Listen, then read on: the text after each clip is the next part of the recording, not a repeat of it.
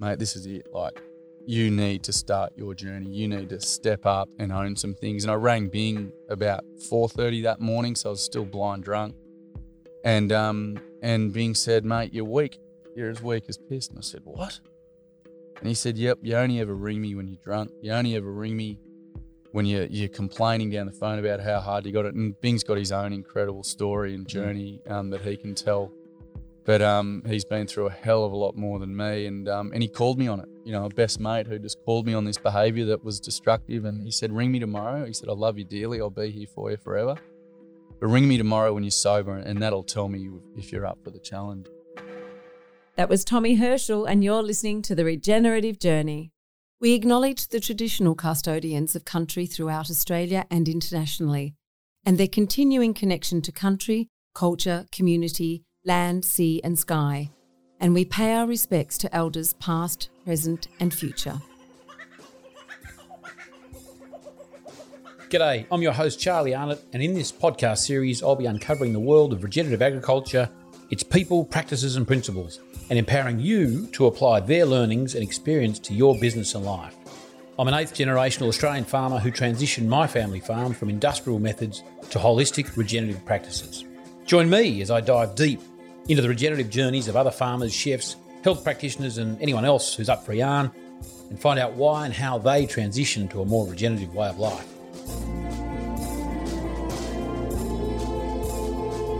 Welcome to The Regenerative Journey with Charlie Arnott.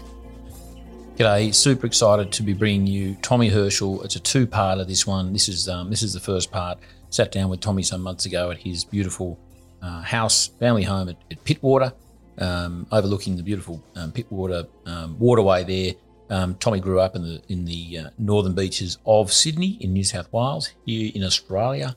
And I've just got to thank Tommy for his courage in sharing what he did over those 2 hours, the trials, tribulations, his journey from a young man growing up in Queensland to where he is now. And what he did so well was really emphasise how he turned adversity and some pretty devastating experiences in his childhood into something that is bringing so much joy, so much healing, and so much improvement, I guess, in mental health and relationships in other people's lives. So I won't spoil it all. We did talk about his early childhood, some of those particular incidents that led him to where he is now, and really defined his journey to this point. He's still a lot ahead of him. Really interesting guy. I can't tell you. He tells a very funny story and a very good yarn. He doesn't sugarcoat the yarns. He doesn't make them up. But his approach to storytelling and authenticity in life is it's really inspiring stuff. And also, we're really excited to announce that we are setting up a Patreon account or platform. Then that basically means that you, as listeners of the Regenerative Journey, can help support the creation, the continued rolling out of Series 3, basically for the cost of a couple of coffees a month. You will, in return, knowing that you'll be supporting Series 3, also getting access to exclusive content such as a monthly webinar with some of our interviewees or people you may nominate. That's in the very least. We're probably going to throw a few other little bonuses in there as well for you, but hopefully you'll see that you'll be attracted to the carrot we're dangling of a webinar with people like Charlie Massey, David Marsh, Damon Gamo, to listen and get exclusive access to them, Q&A once a month on a webinar just for our Patreon members. So very excited about that. More details on our website, charliearnott.com.au, and also just let you know that we've softly launched our website. We're still tweaking it. Would love your feedback. It's there for you to use and to start your own regenerative journey or continue your own regenerative journey. So help yourself to that and enjoy, and really appreciate your support as a Patreon member. Just a little suggestion maybe for Christmas, a present for your partner or friend. Buy them a Patreon membership so that they too can tune in to our webinar once a month, exclusive content with interviewees and anyone else you might choose to suggest we interview and jump on a webinar with. Hope that excites you. It's exciting us a lot. Workshops we're running next year. We're lining a few up. We'll be in South Australia at the end of April, early May. We'll be in Queensland there and in autumn as well, in Victoria, if all goes well down there. Quite a few in New South Wales, back at Hannah-Minnow, at Burrawa, preparation making and an introduction course.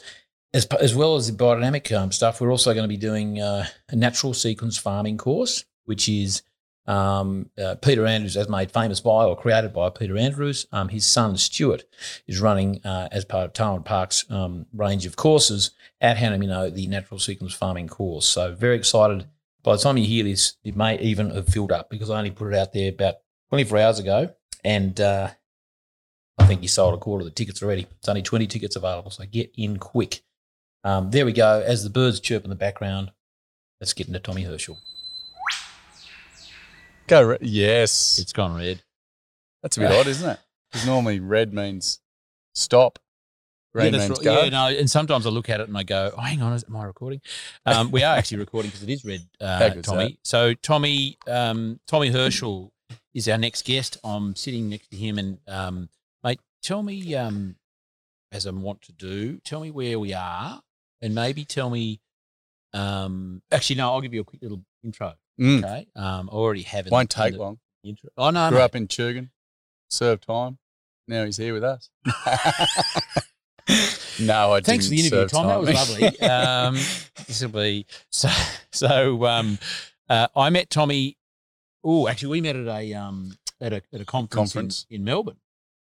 The green shoes. That's it. He's still are those same ones? Same ones, yeah. Jeez. Same boots. I'd never seen a pair of green desert boots before, and Tommy had them on. He was there talking about bees, and as one of the things he was talking about, and we met, and it was fantastic, and then we just kept in touch, and then you came down to Burrawa, you bought some hives, some beehives, our first beehives. I've been wanting to do that for years, and you turned up with these with two. I think it was two. Yep. 2 hives. 2 hives, and Tommy can tell us about his bee world, bee journey, and then we went from there, mate. And the bees have gone on from there, and you've been doing some fantastic things, which we'll get to. But I want to kick off back to the original question, mate. Where are we and why are we here? Apart from we're doing the interview here, but what does this mean to you? Mate, look, that's an interesting question straight off the bat, really, because I don't think I've ever really thought about what this place is for me. This is where I'm Pittwater on the eastern side, looking over at Guringai National Park, the Hawkesbury River just around the corner. You know, a heap of history up in the Hawkesbury, and mate, we're literally sitting on the bank of it right now. Well, this is the Pittwater, I guess the Pittwater side of it, Pittwater entry. Mate, it's a beautiful high tide, or as my stepfather said, a flooding tide, which is always a good time to sit out and, have a think about what's going on and reflect, mate. The sun's setting. But, yeah, this is home, mate. Has been for around 5 years, but I'm a very proud Queenslander, but I'm now living down here. I've been down here for 13 years, but, yeah, this is home. So we're pretty blessed, to be honest. And we're looking out over Pittwater. There's little boats bobbing there on their moorings, and we were just looking at some cormorants and some seagulls. We weren't sure they were having a feed or having a play, or I don't know, God knows what they were doing. They might have been having a lookalike competition. Have you heard that one about the seagull that got lost? And the bloke said, mate, what are you doing? He said, I'm looking for my brother. And I said, mate, can I help you look for him? What's he look like? Awful jokes. You got to remember my old school teacher. Here we go. I think, didn't we find one of this? We did. Top one. Oh, no, it's cool. There we are. I'm getting used to this one now. We won't use that too often. We can tell some more jokes. So that's where we are. It's amazing. It's beautiful. The sun's coming down, and it's a fitting setting. Yeah, I like to grab my interviewees in their natural habitat, and I'm sure we're gonna go as deep as we need to go, Tommy. So tell me, the podcast, it's called The Regenerative Journey, and what I'm focusing on is I'm interested in, people's journeys, how they've got to be where they are and to be the people they are. And everyone has a wonderful journey, and I know a fair bit about yours. And that's why we're sitting here, because I think there's two things to this. There's the journey you've had and what you may tell us about that. And then there's, I guess, which is linked, it's what you're doing now, which I dare I say is basically set up. Your history and your journey is set up this sort of amazing work that you're doing everywhere. So let's go back. Let's go back to Tugun. Tugun. Yeah, Tugun, mate. Won the Tugun or Tugun? It's Tugun. Tugun. Yeah. It's Tugun. Won the comp in 86. We lost in 87. And a great halfback called Crackers Goodwin. One of the great halfbacks. Crackers. Yeah, Crackers. Brian Sorry Peterson was out on the wing. He was the local plasterer. His nickname was Sorry because he owed everyone money. Because so blokes would come up and go, "Hey mate, where's that cash?" And you go, "Oh, sorry." So yeah, but I thought his first name was Sorry. Sorry hasn't been seen for a while, so who knows what's happened to him. But mate, yeah, look, grew up in Tugun, in a little street called Wagon Street. Mate, beautiful part of the world to grow up. Really, I spent my days riding my bike around Tugs, playing, Double Dragon down at the arcade with my mate Dingo, who's a great bloke. He lived across the road. When we weren't down the arcade playing, Double Dragon, we were making Shanghais and throwing rocks at, on roofs and knocking on doors and throwing water bombs and just being little blokes, little kids, getting into trouble. Dingo was always, hurting himself. He was the sort of kid like you'd throw a rock the opposite direction of where he was and you turn around and it's gone in his eyeball. And so your mother took mum. He was accident prone. Accident prone.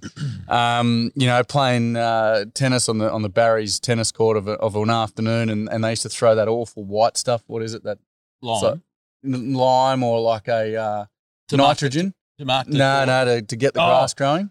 Oh, really? And it burned urea. Yeah, urea, and it would burn your feet because you had cuts in your feet, and so you spend your afternoons walking around going, doing all that.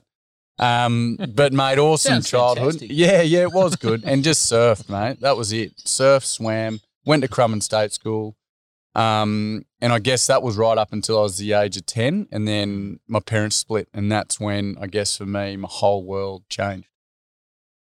So what changed about it? I mean, I guess I'm blessed that my parents are still together and very happily married 50 plus years. I can't imagine what that means for a young fella. Yeah, well, it's interesting. I listened to one of your podcasts today, and I love the fact about this podcast. It's called that regenerative, journey. Because I think if all of us had a look at our lives, there is that regenerative aspect in our lives. If we're honest enough or brave enough or even uncomfortable enough to dive into that. So I guess for me, when I say about it all changed, my old man, he sort of moved off out of the Gold Coast up to far north Queensland. So he moved 2,500 k's away up to Port Douglas. Mum stayed on the Goldie. I'll never forget it. It was I came home from school, I think, one day, and the house was sort of packed up semi. And I was going, what's going on here? And there was a note on the table, and we had one of those awesome old red Ford station wagons. And my sisters, I remember, I think, were sitting in the back of it already. And then I got and sat in it and we were going, what's going on? And we're driving along in the car, and Mum just didn't turn around. Like, she was just driving and she was sobbing. And my sisters I didn't think they had any idea what was going on. And I still didn't remember exactly where we were when Mum turned around, and we're out the front of Cab's Steakhouse on the Gold Coast. If anyone, Gold Coast crew listening, it's the old Southport Brisbane Road at Labrador, and we're just going over this little bridge, and Mum turned around and she looked at my sisters and I, and she said, I don't love your father anymore. And I remember just instantly at the age of 10 it was, I opened up the door of the car and put my leg out to jump out of the car. And it was just this reaction. And I remember my oldest sister, Sarah, who just put her arm around my throat and reefed me back into the car. And I remember the whole way to Brisbane, Mum crying and trying to explain to us what was going on. And she said, when we get to my auntie's place, Auntie Janet, she lived in Callumvale and she had this big property. And she said, when we get there, we'll sit down and I'll take you through it. And mate, I was 10. Like at 10, how do you sit down with a 10-year-old and explain that I don't love Dad anymore? You know, long story short, we ended up going back to the coast, and Dad was sort of staying back at the house, and we'd moved in with my grandparents who were just up the road, and I was back at school by then. I was at Crumman State School, and I was an angry little fella. Like, I didn't know what was going on. And this is, I guess, all part of the work that I do, which we'll go into. But I'm pretty honest. Well, I'm really honest with everything that I talk about, and even the uncomfortable parts. I mean, even in this podcast, like explaining to people, there'll be moments where I stop and there's a bit of, you know, a shake in the voice. And that's what my work's about, is about normalising all of that. So, yeah, for me, mate, I went back to primary school. I was in year 5, I think, or year 6. I had a pretty brutal teacher in Miss Cause, and she was just on me like a rash. And mate, I was on everything else. I was loud. I was a smart ass. I was trying to be the funniest in the room. I'd talk a lot of rubbish. Like, I'd tell a lot of lies to the boys, like as in like stories that weren't true. But I was just in this stage, like I know now, where I was just like screaming out for attention, screaming out because I was hurting. And so you weren't necessarily behaving that way prior to the... No, I mean, before that, I was your average smart ass. I was your little kid who, I mean, I suffered a lot of homesickness and things like that. Like, I experienced a lot of anxiety as a kid. But even in my, you know, that was, geez, what am I, 40 now? So 30 years ago, I don't even remember being told that I had anxiety or I'd heard the word anxiety. I just remember being told, you'll be right, mate. You know, like, come on, suck it up. You can stay at your mate's place and you don't need to ring me in the middle of the night. So I was one of those kids who I'd get to the middle of the night. And I had a teddy until I was 12, 13 years old. I've still got it up here in the house. I've still got one. Actually, I got a bunny. A bunny. And, you know, and I had that with me all the time.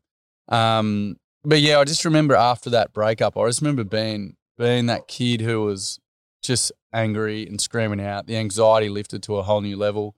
I remember going to swimming lessons in the morning, like I'd ride my pushy to school and get to swimming. And there used to be this big Audio Dynamite song that used to come on every morning.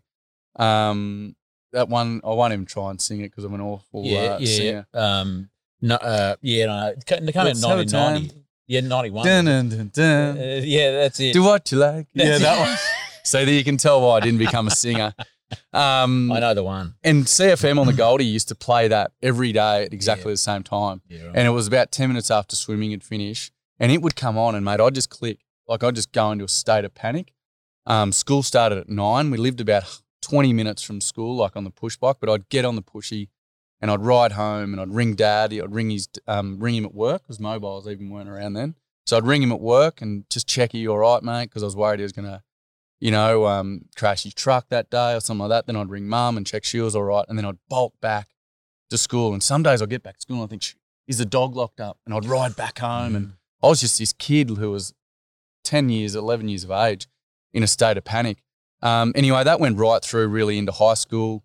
Long story short, after school, it got into, for me, drinking, because drinking was just the best way for me to go into those behaviours that I exhibited in the primary school, which was being loud, telling lots of stories, telling stories that weren't so true. But, you know, we always say like, oh, you put a bit of cornflour in, mate, that's a bit of a tall story, but you did it to get that attention and get people to hear what you were saying, because realistically underneath you're crying out.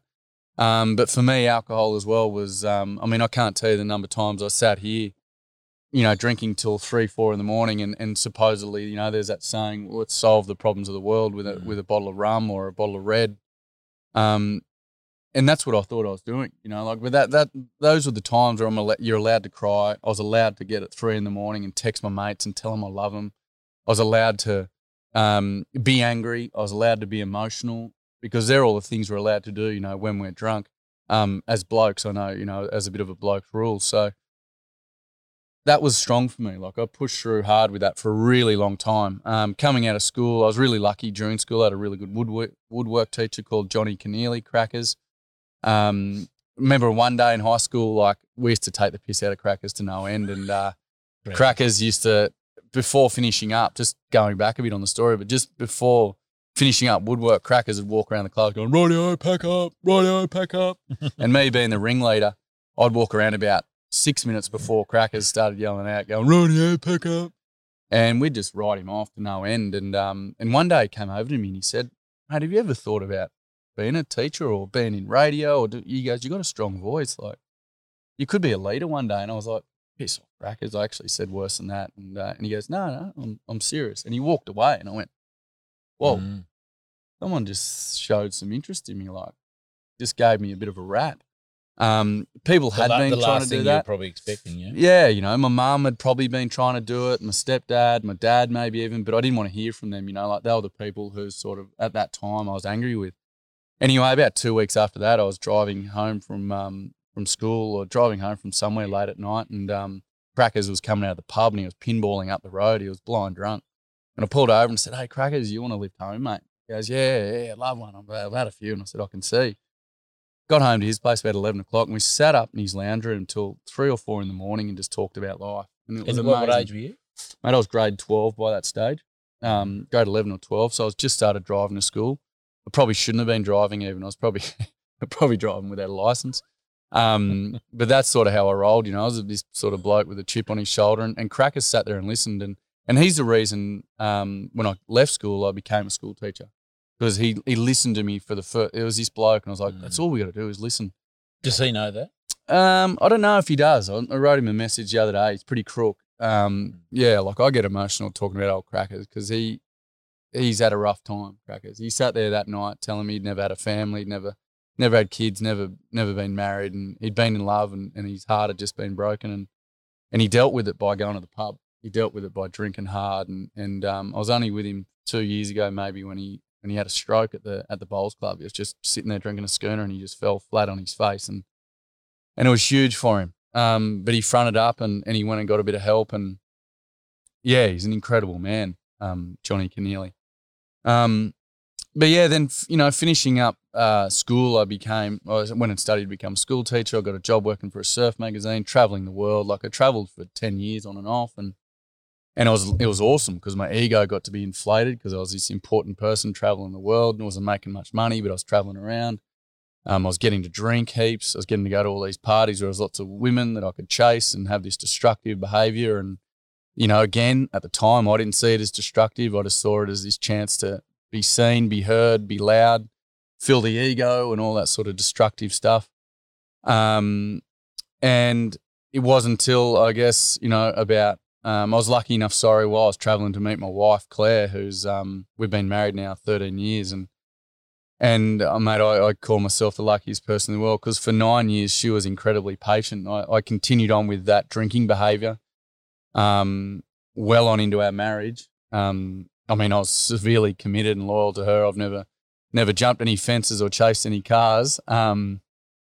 But that drinking behaviour just didn't stop. And, mate, what I discovered as I got further and further down the track of that destructive behaviour was how much I was a victim and playing this victim behaviour. And so what I would do is I'd sit where we are here now, and I'm really lucky in my best mate is 68 years of age. And when I talk about him, I mean, you know him well, Bing. I love Bing more than anything, and Bing and I can fight like, you know, like professional boxers, and we can, you know, we can hug and hold each other like, you know, I don't know, romantics. We love each other and we can do it all. And mate, I used to get absolutely full of grog. I'd go out and play up and, you know, on the grog by being that smart ass again and being loud and being rude, and I'd come home here and, you know, I'd been out and had a great time, and I'd come home here and I'd sit with Claire and I'd tell her how tough I got it, how no one, you know, my dad doesn't love me, and you don't know what it's like not to have a dad who loves you and this, that and the rest. And you know, my old man, he does love me. We've got our own thing that's going on and we're working with that. And but all I was doing at that time was taking the easy road, you know, and that's the poor me behaviour, the victim.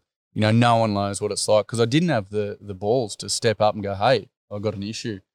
And it wasn't until one night where I was sitting in here and the behaviour had been going on. Like, mate, I think I mentioned to you before, I could drink 15 to 18 beers in a day and you wouldn't even know. Like, I'd surf 3 times a day as well as drink, as well as, you know, when I was first started teaching, I was taking Valium when I was in the classroom. Like, I was just dumbing down every single behaviour that was going through my mind. I mean, I've got rats and mice in there that still run around, but I've got the tools these days to operate with them. But in those days, it was alcohol, and that was the way to service it.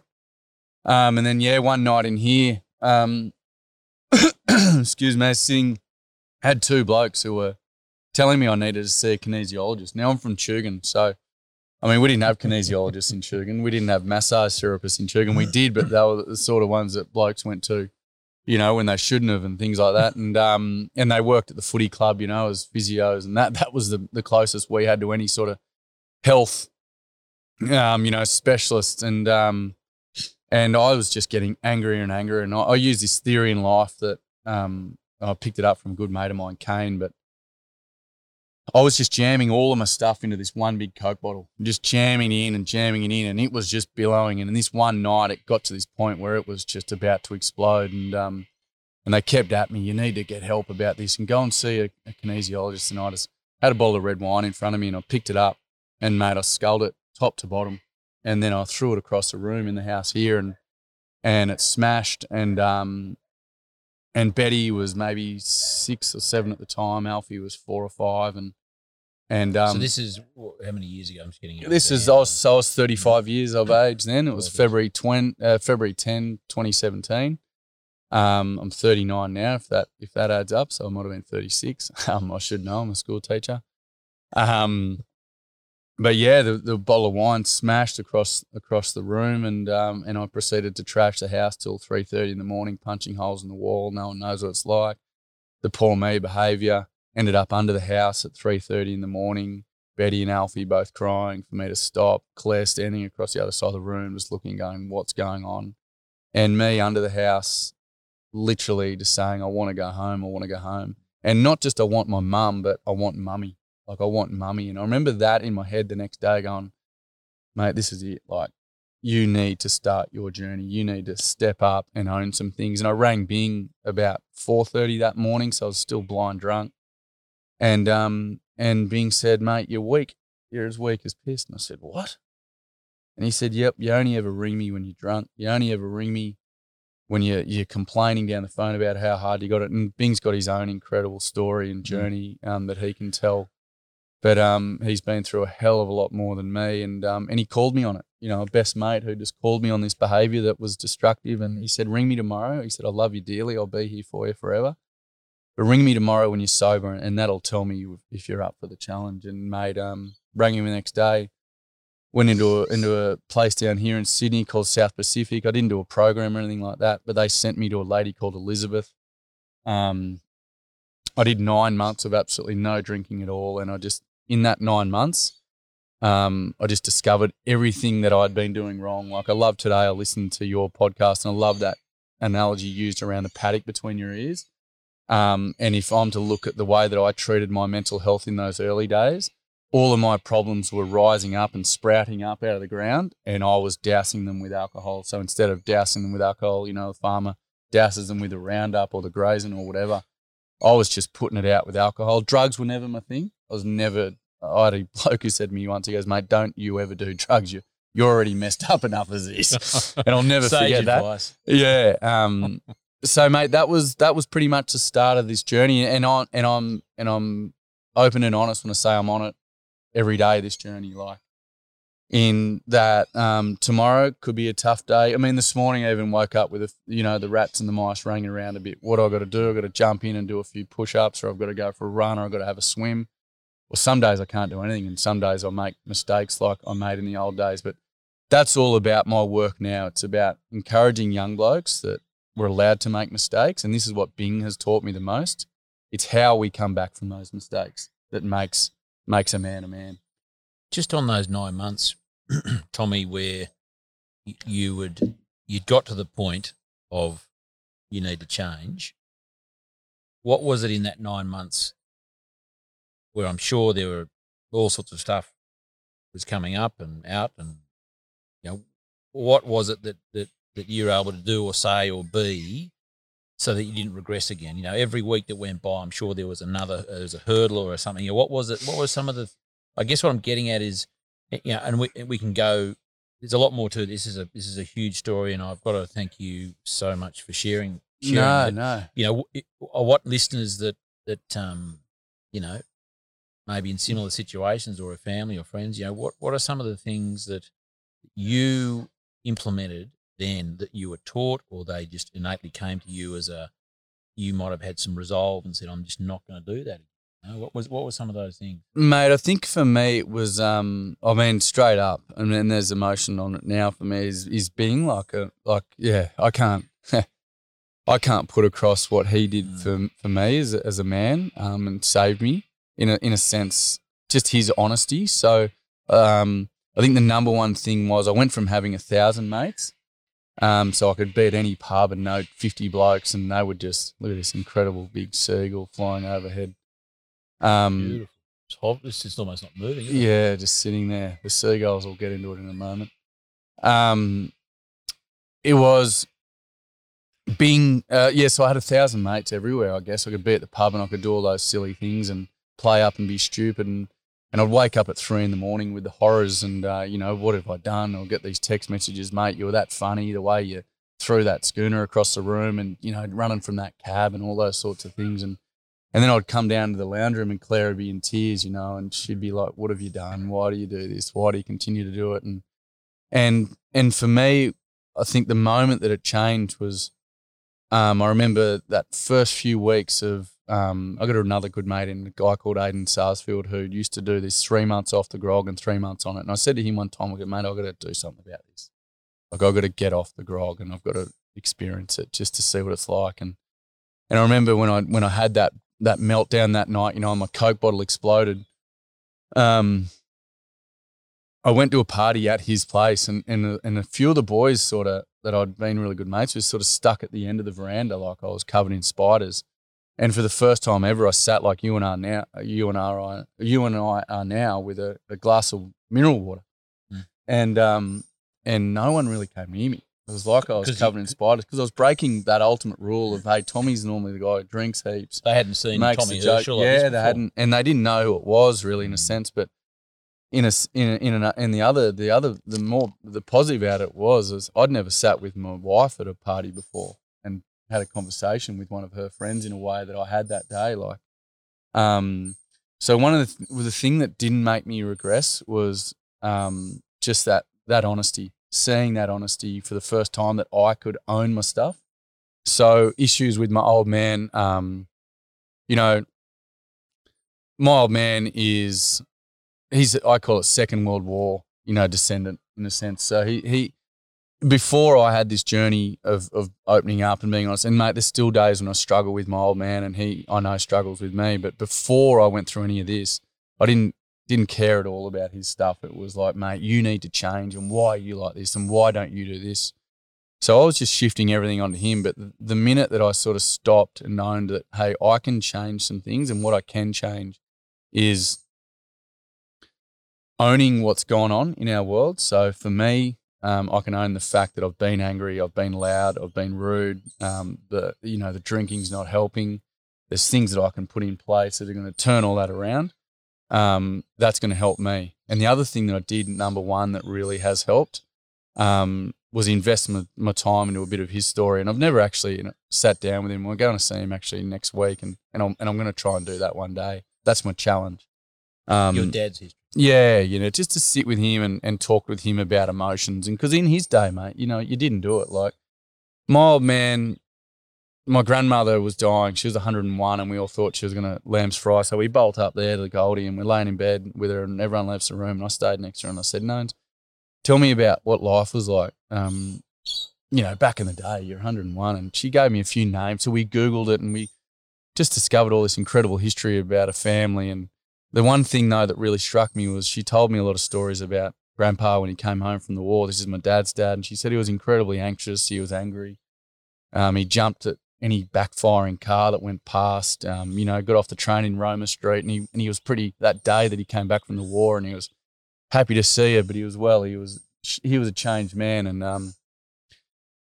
And when Vietnam, the roll call for Vietnam came through, my old man's told me the story that they were sitting at home and Dad's number didn't come up. So he literally got up out of the chair and went to the pub. And he went to the pub. Dad went to the pub for 3 days, he said. And he came home and when he walked back in the house, the grandfather said, "It's a shame you didn't go to war." And he said, "What?" And he said, "Well, it's the only thing that would have made a man out of you." And my old man apparently just looked at him, looked at the room that he was staying in, grabbed a clean shirt out of it and went back to the pub. So, you know, my old man's had a pretty rough trot as well. Look, and I can be honest and say, and I'll say this to any young bloke that I work with, it's not an excuse. But what it does by hearing my old man's story a bit more or understanding or acknowledging it is I gain some empathy for him.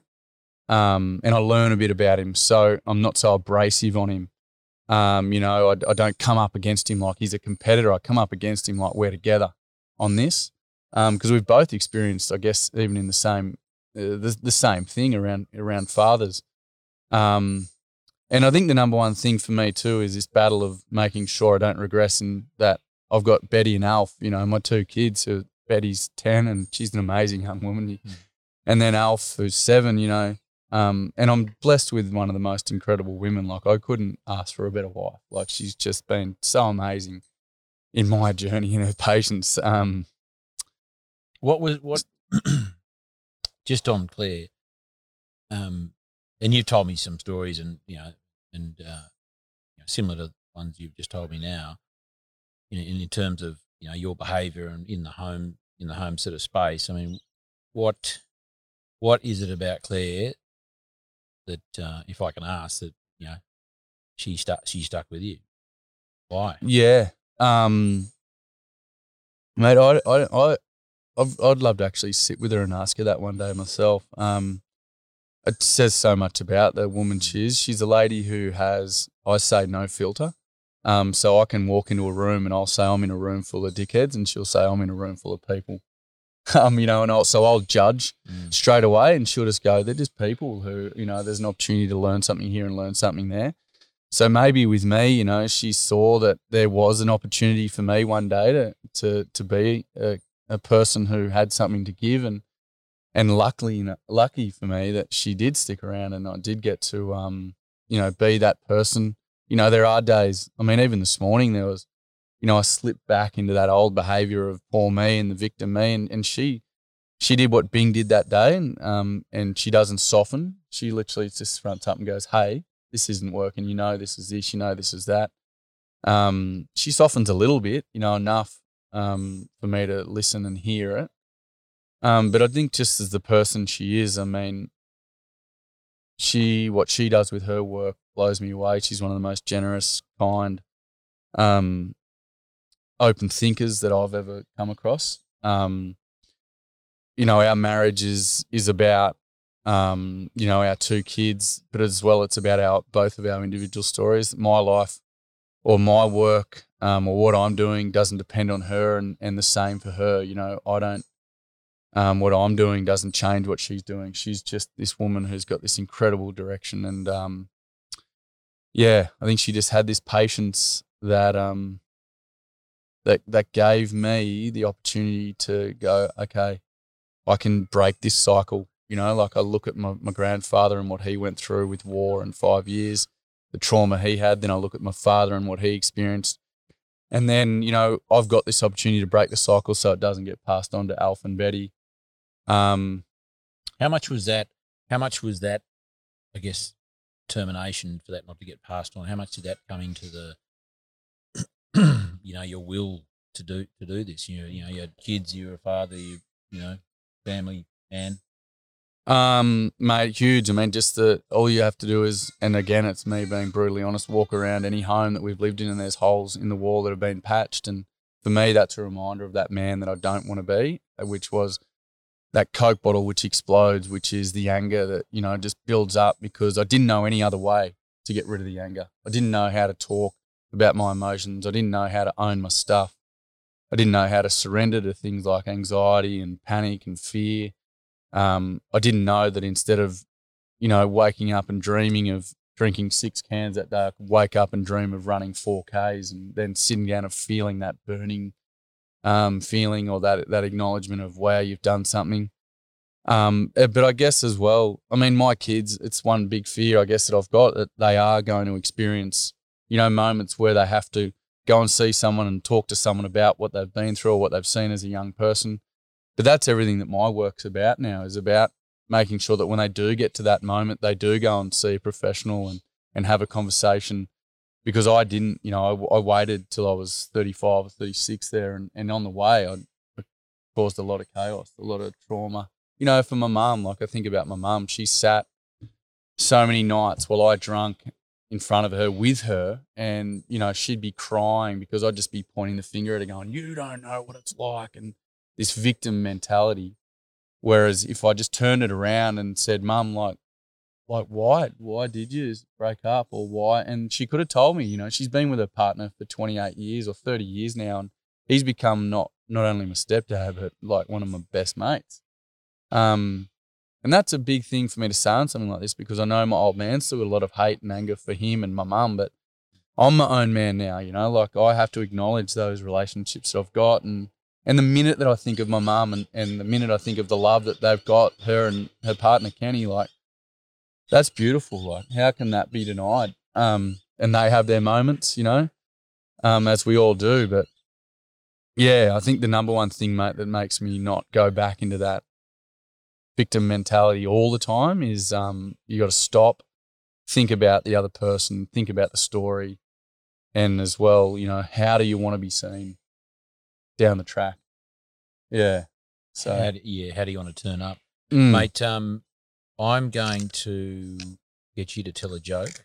Only because. Well, this isn't a joke. This is a serious story, this one. No, I know. No. Have you heard about the Irish school board? Do you want me to tell you that now? Or I'm just going to get the battery on that phone because it's just telling me it's on low power. So I want you to regale our listeners. You do that. It won't go long, though. Is that all right?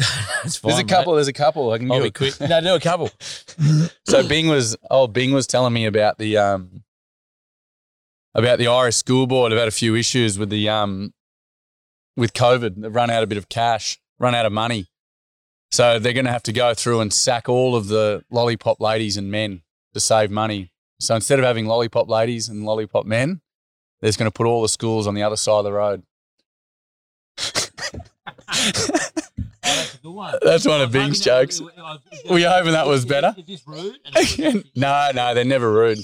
Like the time I come across a lady out near Narromine with this brand new Jayco, and I pulled up and I said, that looks like the most incredible Jayco I've ever seen. And all of a sudden she said, mate, I'm just having a quick game of chess. Would you mind? I said, where's the other person? She whistled. This Kelpie jumps up, moves a piece, pushes it across the board, took off into the bush. I said, you're kidding me. And she said, it's good, this dog. Pushes another piece.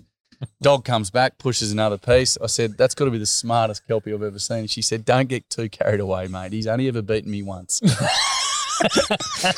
Bad jokes, mate. Bad jokes. No, I love it. I can't remember any jokes, and I'm not going to regale. Oh no, there's one little. While we're on a bit of a segue moment. So what are they? I'm going to bug it up now. What do they call Postman Pat when he retired? What? Pat. There you go. Oh, there you go. We're good. Yeah. Now back to the serious stuff, Tom. What I'd love you to tell us about now, while we look upon the little beautiful Pittwater. Oh my God, it's amazing, isn't it? Mm. Is what a spot is what you're doing now, and I understand that, as I said earlier in the interview, that it's been your history and your journey and your learnings and your ups and downs and the pain. There's no growth stimulant like pain. Yeah. That's led you to this place, to your current vocation. Yeah. Tell us what you're doing. It's fascinating. So, mate, look, I'm a school teacher by trade. I was a school teacher for 13 years. I mean, once a school teacher, always a school teacher, called a chalky. Call myself a chalky. I was lucky enough to teach in India and the UK and here in Australia, across Australia. And I was always, 9 till 3 is obviously the school hours, but I was always concerned with what was going on between 3 p.m. in the afternoon and 9 a.m. the next morning. It's a little bit like a mechanic. Like when they come in, when someone brings a car in to get fixed, you say to them, well, mate, what's going on with them? Like, what's the symptoms? Is it clunky here or there? And it's the same with the kids. Like, they come in at 9 o'clock and some would be beaten for pace. So some would be tired. Some you could see hadn't had a feed. Some would be sprightly. So now, where were you? Where were you working? Can you? When I first started, when I first started teaching, I was at varsity on the Gold Coast. But that was back in the brutal days. That was in the days, I guess, the whole time through there, I was on the source. But the early days was at varsity college. I went through a really interesting time there, and I was going to leave. And my old man gave me some great advice. He said, mate, think about this. He said, have you ever thought of the word mate? And I said, no. He said, what it means is meet at the end. You reckon it started in the war, and blokes used to say, mate, we're going to meet at the end.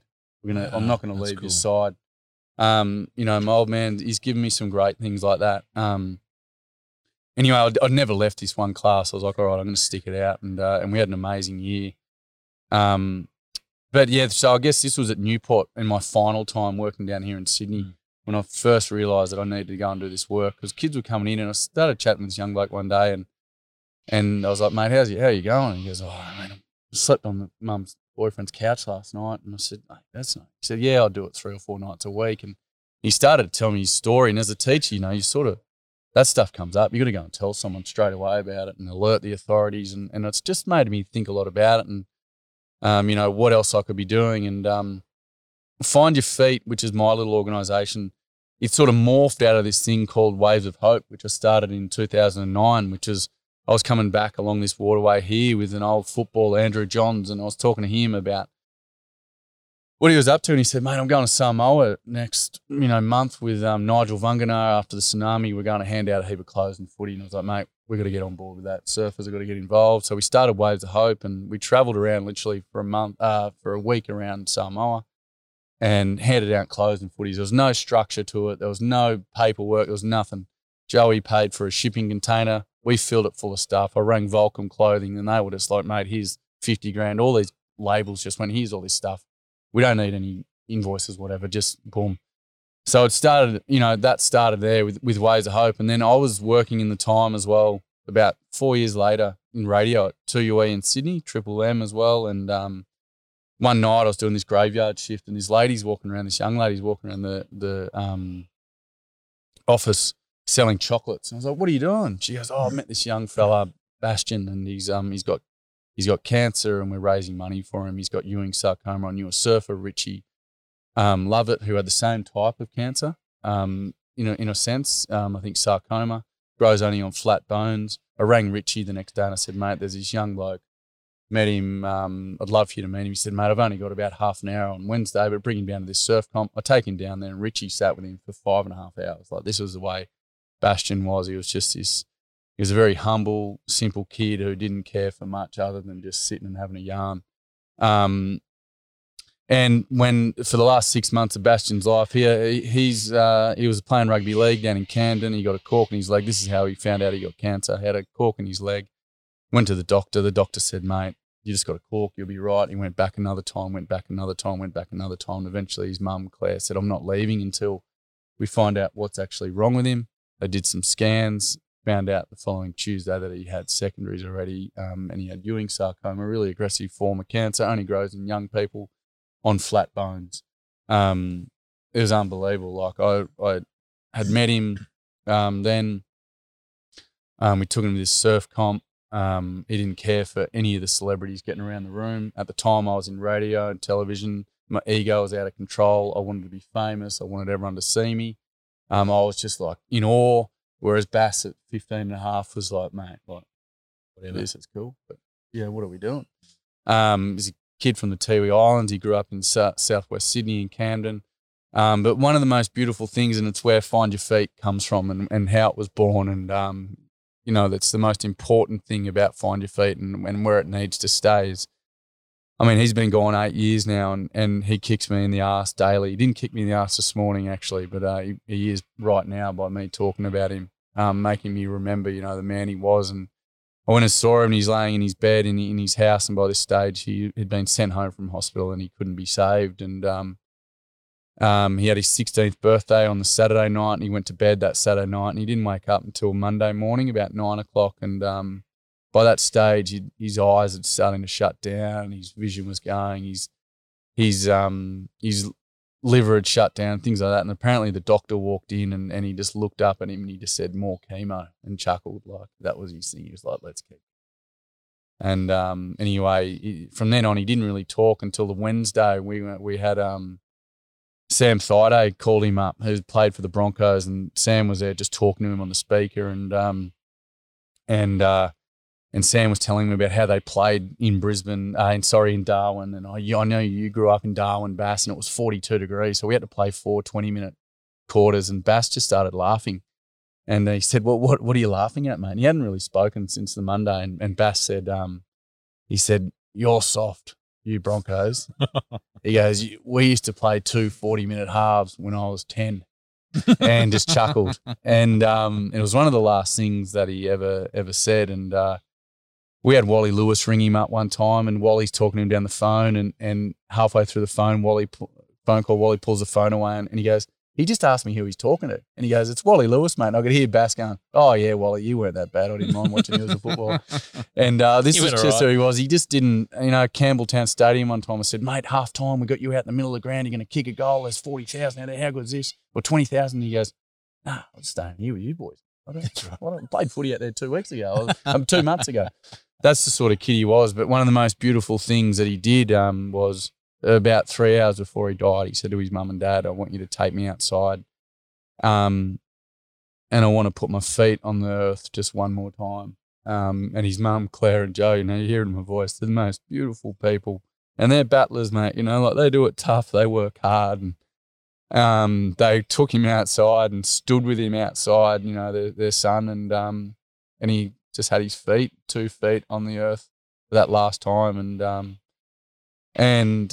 I remember getting the phone call that he passed about 3 hours after that. And I remember thinking in my head, like, I was just so ego-driven. So this is back in my selfish days and journey, and just thinking, here's this young man who's just passed, and yet, the one thing he wanted to do was just touch the earth that one last time. And that was where Find Your Feet, sort of started out, like the word, let's take people on this journey of finding their feet and what does it mean? And, I explain it to young fellas, like, for the next 2 hours, we're going to take the opportunity to stop, and we're going to listen to each other's stories, and we're going to bring in some skills and some tools for you guys to use so you can, at some stage, when you need to, just stop. We hear football commentators say things like, the other night I was watching the Parramatta game, and Peter Sterling, I think, said, Parramatta are going to get on and win this game. They just need a moment to find their feet. We say about blokes, like, he'll be all right, that bloke. He just needs to find his feet. But rarely in life do we get a chance to actually stop and do that. So take me through, you mentioned 2 hours there, and I know, can you, are you okay to take us through, what that is, for participants? Actually, let's go to where who you're working with. Let's start there. Where are the sort of the communities and the people? And yeah, mate.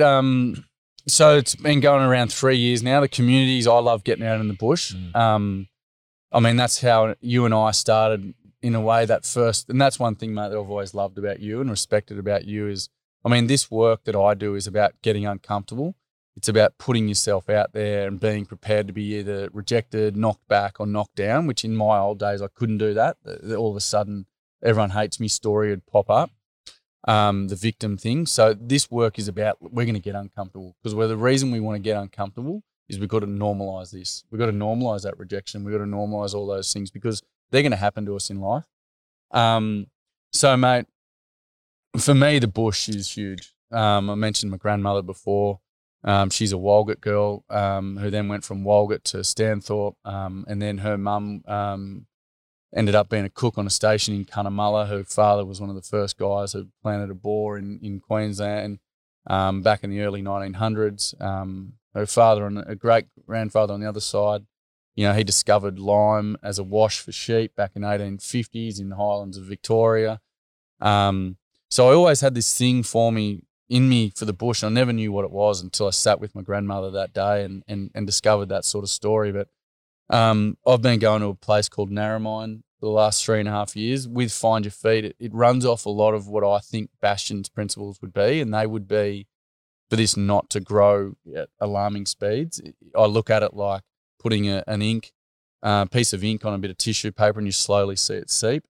So 3 years ago, started in Narromine, Narromine High School, went out to Trangie High School, Gilgandra, Warren, into Dubbo now. So we've spent 3 years. I've spent 3 years traveling around there, running this workshop. And now it's morphed into schools in here in Sydney or down in Ulladulla on the south coast, up at TSS on the Gold Coast and Palm Beach, Currumbin, Southport High. This year as well, we're moving up into rural Queensland, teamed up with Maddie Hayden, who's just one of the most beautiful and honest humans I've ever come across. In doing work in rural Queensland and remote areas. The thing I love about working in the bush and people from the bush and people from the land is all those simple morals that I think a lot of us have missed out on. So as simple as taking your shoes off at the door, not using bad language, even though my language can be awful sometimes. I had a young bloke from Roma the other day, a champion kid, step up and say, like, we're not loud, like we're not as young blokes, we're meant to be quiet and we're not meant to be loud and things like that. But I just love the way that people in the bush grab you and get hold of you and you're a part of the team. And I love things down to sitting around a table at Smoko and still having a cup of tea and not having your hat on at the table and people listening and looking at each other and talking. So yeah, mate. I mean, Find Your Feet is now in working with a mob in Sydney here called Talent International with an absolute legend of a bloke called Richard Earl. We're doing stuff overseas, but every time it feels like it's starting to get too big or too busy, I get a little bit of a kick in the ass from Bass. And, he does that in the way of that. We had that big seabird go over before. I see him in the black cockatoo. He's a young Indigenous fella and, I always do my best to speak with as much respect on because I'm, his story in Tiwi I'm not exactly sure on. But yeah, for some reason, when I'm thinking of him, I just see this big flock of black cockatoos. And the day he passed this year, actually, I sat across from this tree and I was on a chainsaw and I had this one bird come down and it must have sat 3 meters from me and just looked at me for an hour and a half, 2 hours. Black cockatoo. Yeah, black cocky. So I'm a big believer in that and I'm a big believer in he runs Find Your Feet still by just the man that he was, and he was 16 and I was 32 or 31 and I was a boy and he was the man. So now I need to be the man because he's not here physically, but he's pushing me along in a sense. And all the boys that we get to work with, like the boys that we get to work with, mate, the workshop is just incredible. Take us through the workshop and you're working with boys. That's your grounding, your experience. And a question I hope I remember to ask you is there a similar program for girls as well? But take us through what is if I'm a 14, 15-year-old fellow out there at Walgett. Yep. You turn up at my school. Yeah. What sort of fellow am I, and what are you going to do? Yeah, well, mate, you could be any sort of fella, like the young fellas that I come across these days. Before the workshop, they're young blokes who have to swear, have to watch porn, they have to play video games, they have to drink heaps, on the weekends, all these sort of men's rules that they sort of follow. So before the workshop, they're all those. After the workshop, they're young men who they've come out in the workshop as gay. They're young men who don't want to, go out on the Saturday night and drink. They're young men who are proud to stand up and go, what, boys, I'm really passionate about my studies because my family's worked hard to get me here. But yeah, I go out to a school and straight away I walk in and I act the mug. I act the young bloke in a sense because what we're doing is getting that young person to feel relaxed. We're disarming them, I guess, in a sense, and having a conversation about boys, like when it's just us fellas, like what are we yarning about? Like what are we talking about? And it all pops up and I always bring up the thing like that's easy to do. Hey, like it's easy to talk about the footy. It's easy to talk about the weekend. It's easy to talk about the parties. It's easy to do the banter, bagging each other. And out in the bush, it's easy to talk about the weather. How you going, mate? What do you reckon the weather's doing? Like, a bit of rain coming, so and so. what are the things we don't talk about, boys? Let's go into that. And I put all that up on the board. What don't we talk about? And then I put it to them, why don't we talk about this stuff? Oh, because you're not allowed to talk about emotions. All right, okay. Is it fair to say that's a bit of a men's law, like a bit of a law that we don't talk about emotions, blokes? Yeah. So what do we do with it? We push it aside. All right, what else do we do with it? If we do have emotions, it's anger and it's happiness. We maybe can be sad if we're on the piss. We've got to be tradies. We can't drink cruises. If we do have emotions, we push them aside.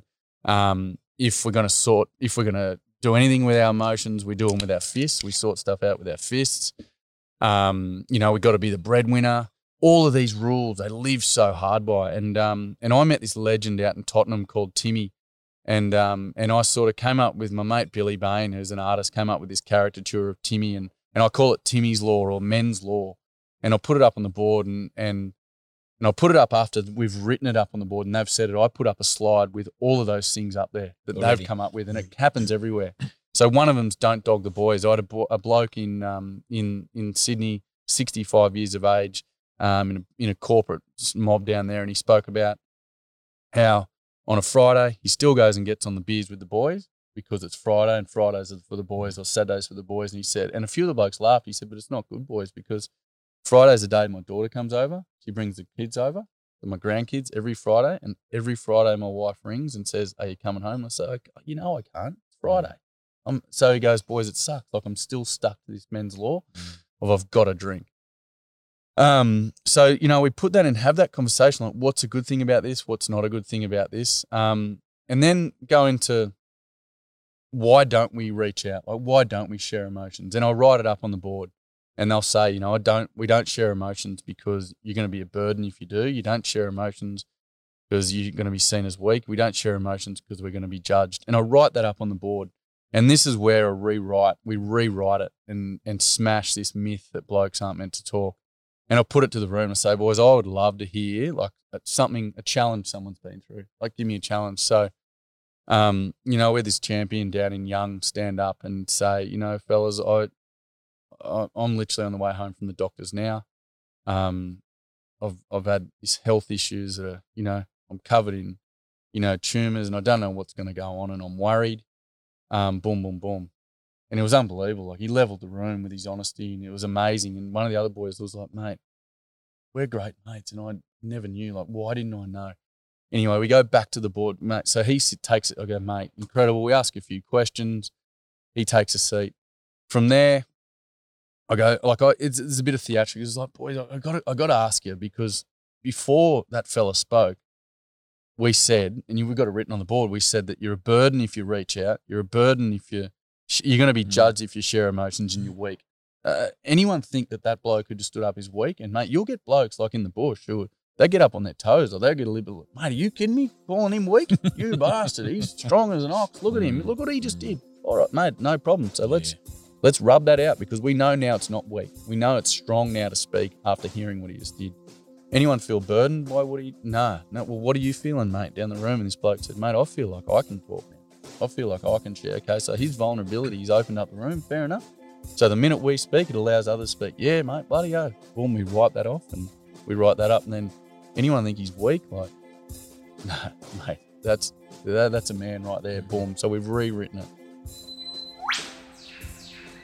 Well, there you go. We're only halfway through Tommy's story. There's his own journey. Stay tuned for part 2 next week, where we explore some more amazing stories of the workshops he's been running, and his own experiences through that, and his own learnings, and the way he's actually helping to, dare I say, save lives. I've no doubt about that at all.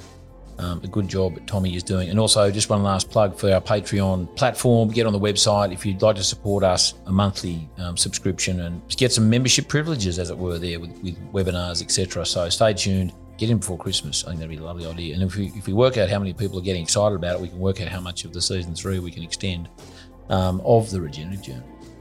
This podcast is produced by Rhys Jones at Jaeger Media. If you enjoyed this episode, please feel free to subscribe, share, rate and review. For more episode information, please head over to www.charliearnott.com.au.